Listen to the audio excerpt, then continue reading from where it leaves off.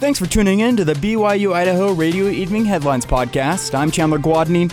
Here are your local evening headlines for Friday, September 30th, 2022. This week, the lawyer representing Chad Daybell filed a series of motions that could change what happens in the murder trial. Brandon Isle explains. The murder case of Chad Daybell and Lori Vallow Daybell is still months away from going to trial. But Chad's lawyer, John Pryor, is trying to make sure his client's rights are not violated, so he just filed a string of motions. The first, to sever the trial. Chad and Lori are both accused in the murders of Lori's children, J.J. Vallow and Tylee Ryan, as well as Chad's first wife, Tammy. Their cases were joined together when Judge Stephen Boyce ruled that having the trials together would be efficient, economical, and will avoid inconsistent verdicts. But since then, the prosecution has filed to seek the death penalty against Lori. That filing, Pryor argues, changes things for Chad.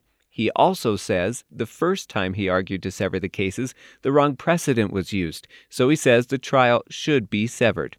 In a separate motion, Pryor is asking the judge to delay the trial to at least October 2023. He says January is too soon because a capital murder case has a regular trial phase and then a penalty phase, which is like a whole nother trial. In his third motion, Pryor is asking for what's called a bill of particulars.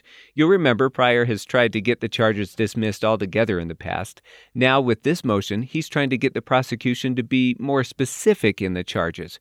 Pryor says the charges are too general and have so many alternative theories that it does not advise the defendant of the specific acts with which he is charged. Because of that, he says, he can't prepare adequately for the trial. In the fourth motion of the week, Pryor simply asks the judge that Chad be allowed to continue to appear in court in his street clothes instead of jail clothing. In the final motion of the week, Pryor asks Judge Boyce to allow the trial to be live-streamed. It was just a week ago that Judge Boyce ruled cameras would no longer be allowed in the courtroom, including at the trial. Pryor says the defense is concerned with the lack of public access to the trial and that it would be costly for Chad's family to attend in person in Ada County. Pryor proposed a date to talk about this motion on October 13th. If the judge grants either of the first two motions, it could change the trial and the trajectory of the case, which first started back in 2018 when Lori's children were first missing. We'll keep following this case and keep you updated. For BYU Idaho Radio, I'm Brandon Isle. BYU Idaho campus security sent out an alert about a female student being sexually assaulted on a first date with a person she met on a dating app. The Title IX office encourages students to use caution when meeting up with people from dating apps or social media.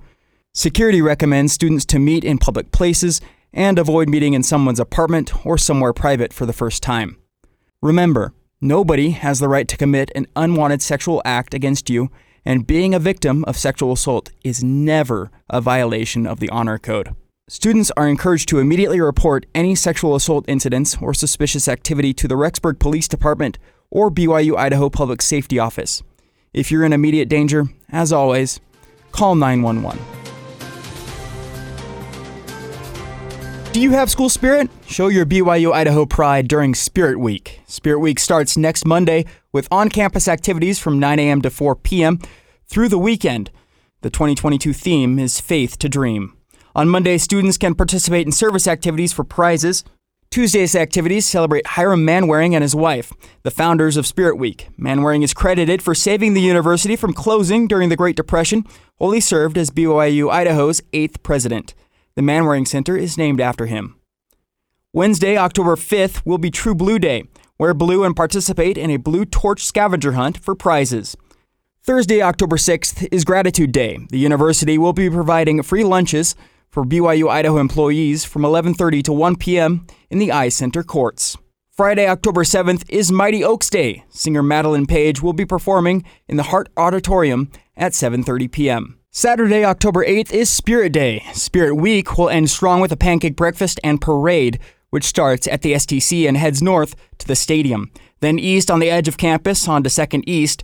The parade begins at 11 a.m., followed by a Spirit Fest. Students and their families are invited.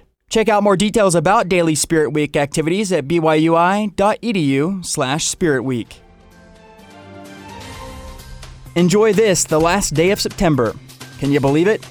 These have been your evening headlines for September 30th, 2022. You can catch more news, interviews, and great content on our podcast feed.